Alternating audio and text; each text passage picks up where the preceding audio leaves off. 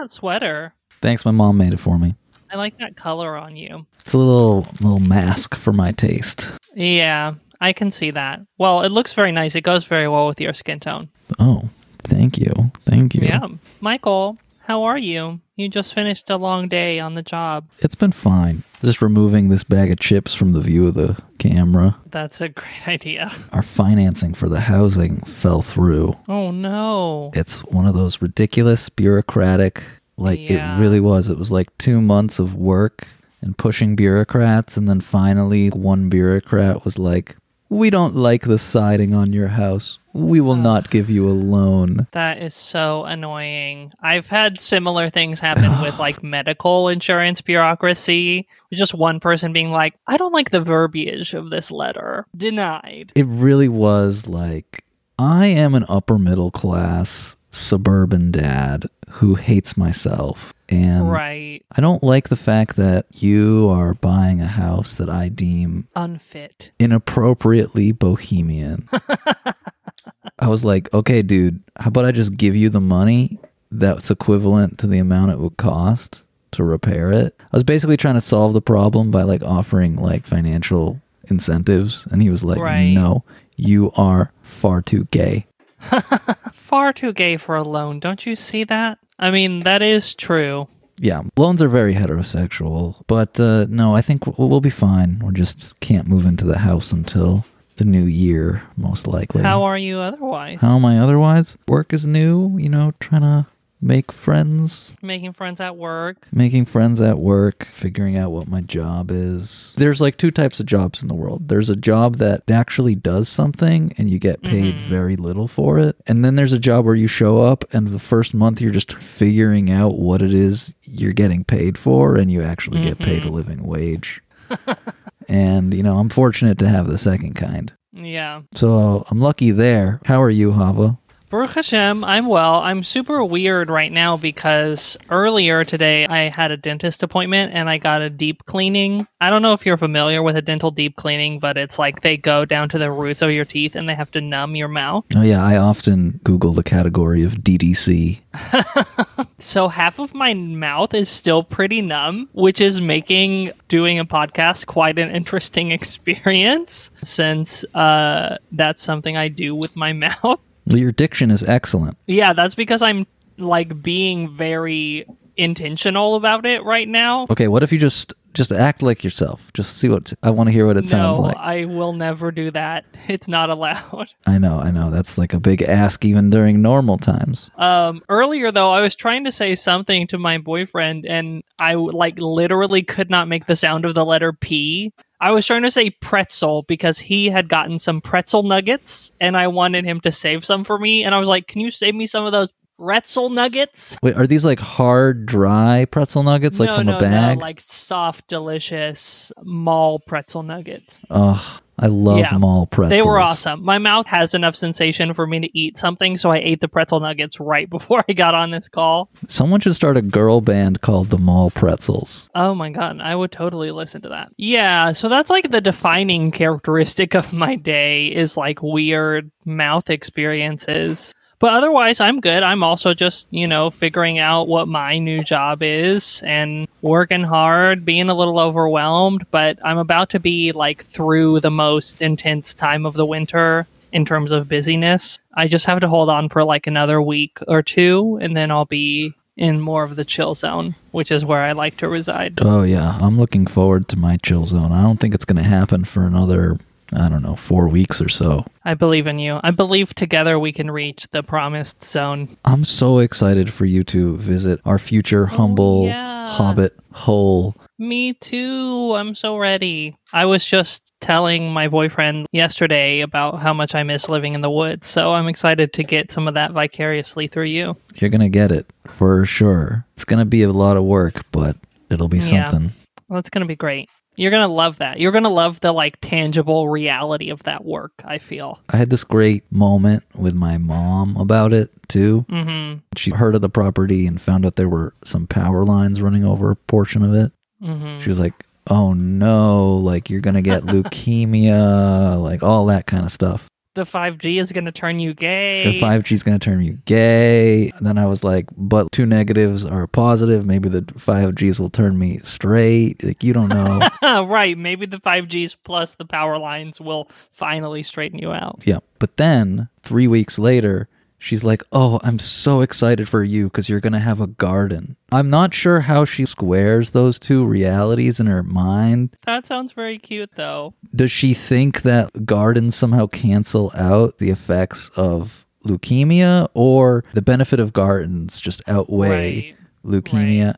I think there might be something else going on under the surface, like she's coming to terms with being supportive of her son. I'm not sure.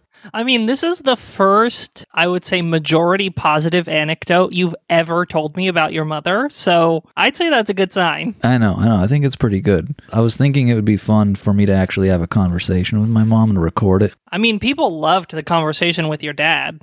We should re-air that episode sometime. That was great. Syndicate that?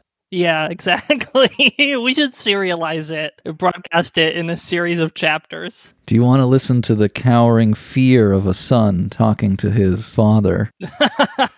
Do you want to get right inside an Arthur Miller play? Yeah, it really is. It really is. I feel like I should be giving like a soliloquy, and then something awful needs to happen at the end, like I get hit by a trolley or something. Enough of that. On to this. Yes. So today we are addressing a listener question from our dear listener, Goy Goth Girl. Goy Goth Girl writes, hello. Thank you so much for this podcast. I love what you're doing. Your work is important and necessary. Thank you so much. We love you as well. So here's my quandary. I'm not Jewish at all. I was, however, converting in order to be married to a Jewish person. I absolutely fell in love with Judaism. As it happens, I fell out of love with the person for whom I had begun this journey, and we ultimately did not marry. I abandoned my conversion and study, albeit hesitantly, because I couldn't justify doing it for myself. I have no plans to convert, but I long to practice again, as well as continue my study. Is a practicing non-Jew a thing? Am I somehow being disrespectful of Judaism and its principles by continuing to observe with no intention of converting? Your insights are very much appreciated. Thank you very much for your question. Thank you very much.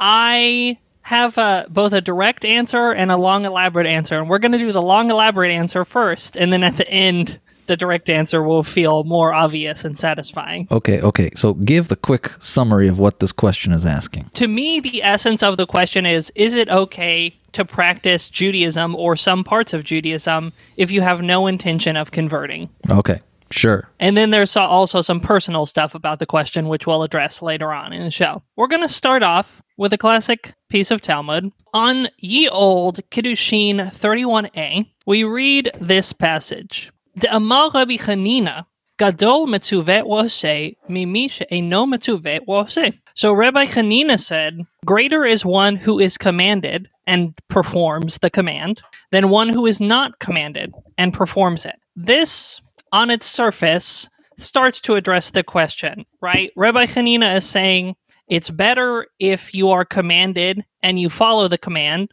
than if you spontaneously do the same thing as the command. So, and a practical example might be like, Rabbi Chanina thinks it's better if you're commanded to keep kosher and you keep kosher than if you're not commanded to keep kosher and you keep kosher. Oh, I can see how you could use this both ways. Yes, and we are going to go to an unconventional reading of it. Okay. I thought I might explain a little bit some possible reasons why Rabbi Chanina might have said this. Tosafot comments that the reason it's greater to be commanded is because if you're commanded, you have to battle your evil inclination that's going to discourage you from doing the command. Whereas if you're not commanded, you never really had to do it in the first place, so the stakes are lower. Yeah, that's interesting. Yeah, I don't know if I buy it. No, I don't buy it. I don't buy it, but that's the explanation. I think it's more like Jews do some things and non-Jews don't have to do those things. A non-Jew doing a thing, that's like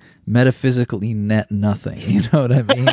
Because look, we're talking, I mean, not that it's nothing. I'm saying when we're just limiting ourselves to the scope of the one commitment between the Jewish people and God, anything that anyone does outside of that does not factor into the algorithm that shoots out the mitzvah score of the Jewish people at the end of the day. I'm going to challenge that with some more Talmud. Okay. Earlier on the same page of Talmud, we read this little anecdote. They asked Rabbi Eliezer, how far does one have to go to fulfill the mitzvah of honoring one's father and mother? Rabbi Eliezer said, come and hear this story about what a non-Jew did for his father in Ashkelon. And the name of that Jew was Dama ben Natina. One of the sages wished to purchase precious stones from him for the breastplate of the high priest, and he was going to pay him 600,000 gold dinars in profit, which is a lot. Okay. And the key to the chest holding the jewels that they wanted to buy was buried under his father's grave, and he wouldn't disturb him. So the situation is, the Jews want to buy a bunch of jewels from a non-Jew for a sacred purpose, but unfortunately the key to the jewels is buried under the non-Jew's father's head, and he won't disturb him. Even though he would have made a huge profit, he forsook that profit in order to honor his father. The next year, the Holy One, blessed be he, gave Dama ben Natina his reward, and a red heifer was born in his herd, and the Jews needed it. When the sages of Israel came to him, he said, I know if I asked for all the money in the world, you would give it to me, but I only ask for the money that I lost due to the honor of my father. Okay, yes. Okay, so a Gentile did something and God rewarded them. But that still has nothing to do with the question. That's a different covenant. We're not concerned with that. That's between the Gentile and God. I disagree. According to Torah, the non-Jew in this story is not obligated in the commandment of honor your father and mother. Yes, that's fine. But look, if God was like, all trans Jews need to eat a pickle on Shabbat, okay? Which is true. Let's imagine that that's like part of the whole mitzvah score. Just because somewhere in the Talmud it would say, well, like, look at how the Gentile eats a pickle. Let's do it that way. That doesn't say anything about, what am I trying to say here? What am I trying to say here about pickles? What it says is it brings out this perfect, important point, which is part of what I'm getting at here. So Rabbi Hanina said it's greater for one who is commanded. He didn't say it's nothing for someone who isn't commanded. He said it's greater, meaning that there is some metaphysical reward for those who aren't commanded and do. This is the first point I'm drawing out here, is that there is at least one point of view in the Talmud which is of the opinion that if you're doing mitzvahs, even ones you aren't commanded to do, there is some metaphysical value to that. So that's cool. Part one of my proof that I'm building. Right? I'm building a little structure here. I'm entrapping you. It's the cask of Amontillado, and I'm bricking you into the Talmud wall bit by bit. Okay, can I try to break out of the cask right now, or do you want me to wait? Say what you're going to say, and then we'll see if I dismiss it. Does this mean that I can just go around as a non-Jew, dressed to the nines? Is that the expression? Dressed to the nines as what, just like dressed in a really cute outfit? No. Like, I want a black hat. Right. So this is part of what I'm going to get to eventually. There are some things that are sort of specifically not supposed to be practiced by non-Jewish people. It's not equal across the board. Honor your father and mother is very different than keeping Shabbat, for instance, which is sort of supposed to be a specifically Jewish practice. Yeah, perhaps maybe a more realistic example might be, if I'm a man, am I allowed to do the mitzvahs that are only assigned to women? Can I have a time of the month where I can just go to the mikvah? I'm very curious about that halacha. It's something that I think about a lot as a woman who does not have a menstrual cycle, who is therefore sort of half in and half out of the Nidah commandment. Okay. Basically, I think you're wandering into a more complicated area than you think. Okay, I'm going to shut up. We'll get to the practical parts later. I want to build some more bricks. Okay. I'm going to bring this quote from a wonderful article by Rav Eliakim Krumbein. He has this little paragraph that I deeply appreciated, and it's a little bit complicated, so I'll explain it after I've read it all. The advantage of one who is commanded exists on the level of the historical command. However, his understanding that he is commanded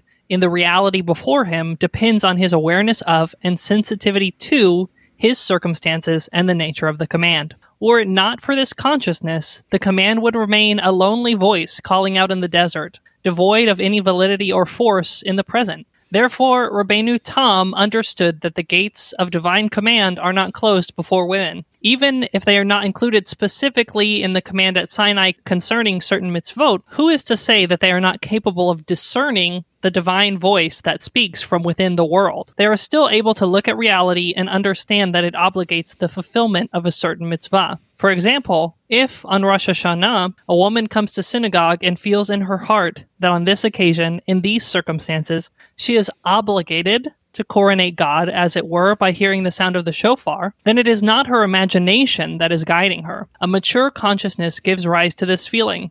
A consciousness capable of understanding that if the conditions for the fulfillment of a great mitzvah have been created, then this itself obligates its fulfillment.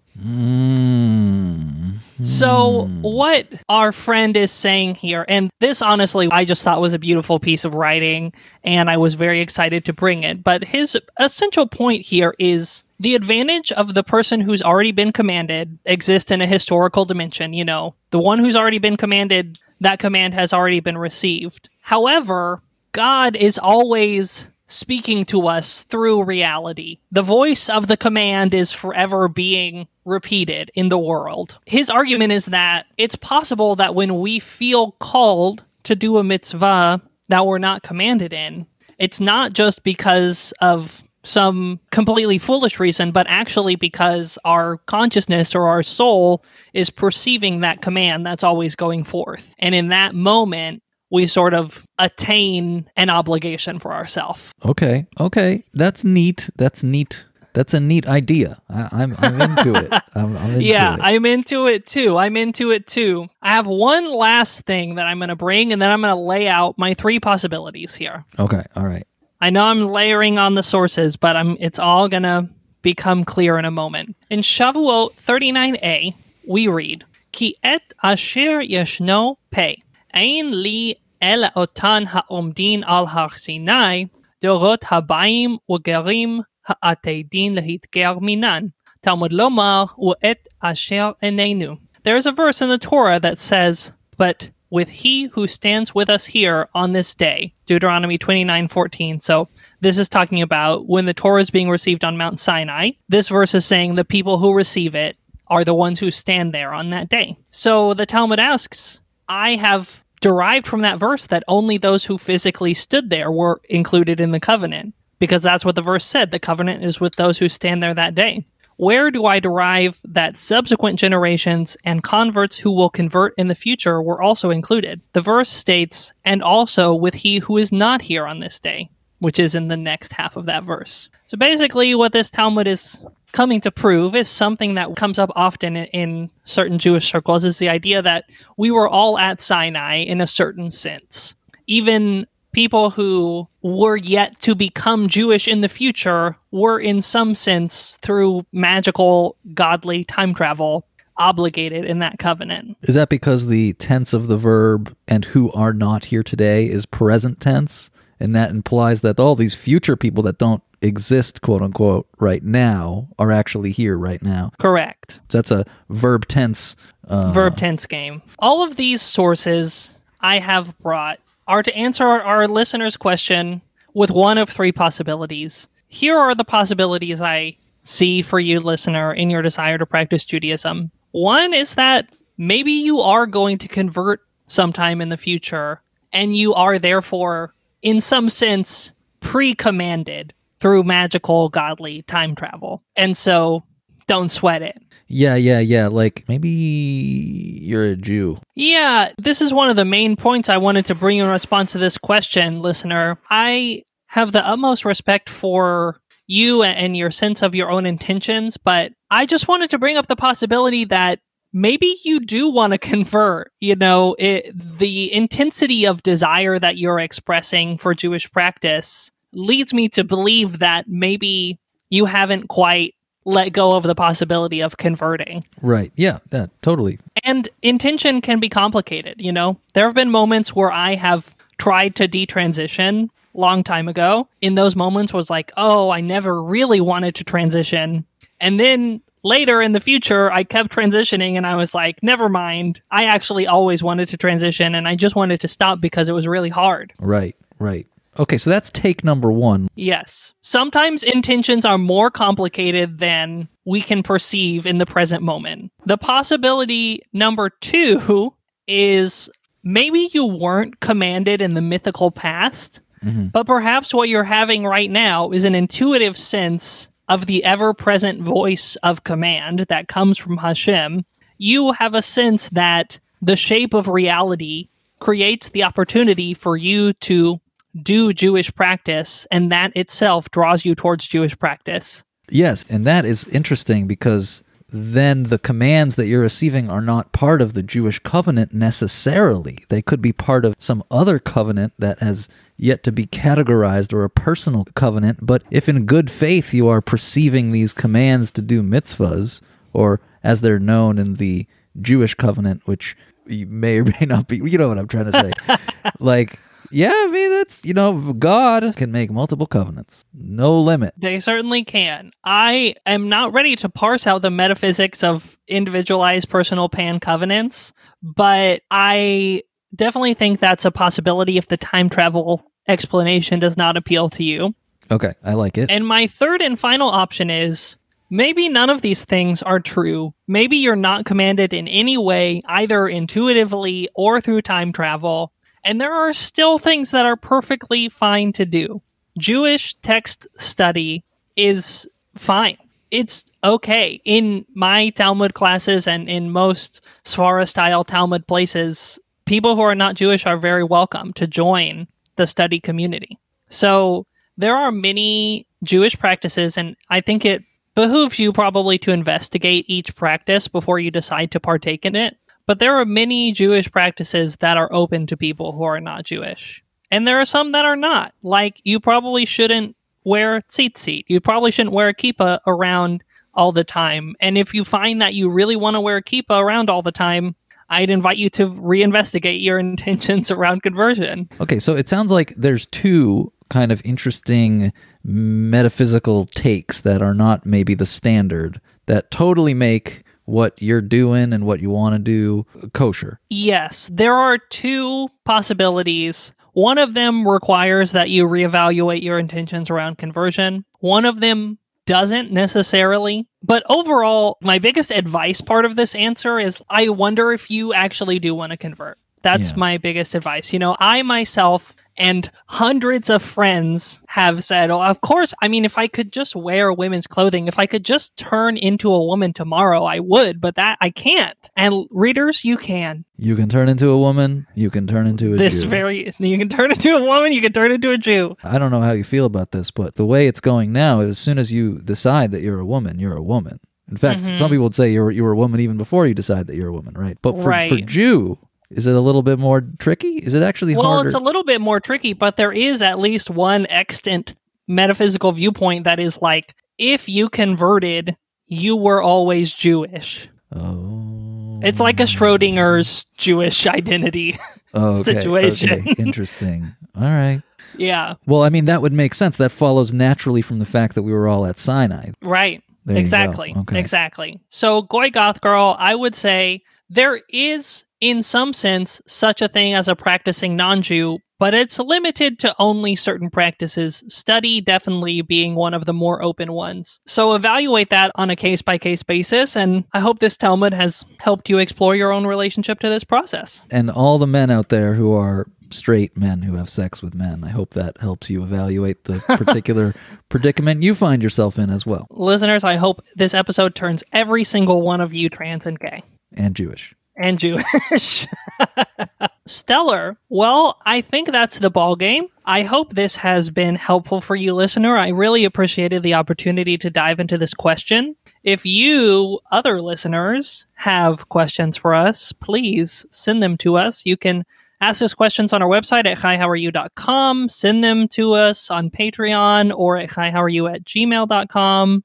Call the Talmud hotline, which is in the description. There are a million ways you can send us questions, and we'd love it if you did that. Yes. We love the questions. Well, you all look beautiful today. Your hair looks great. Did you just wash it? And Shavua Tov. Shavua Tov.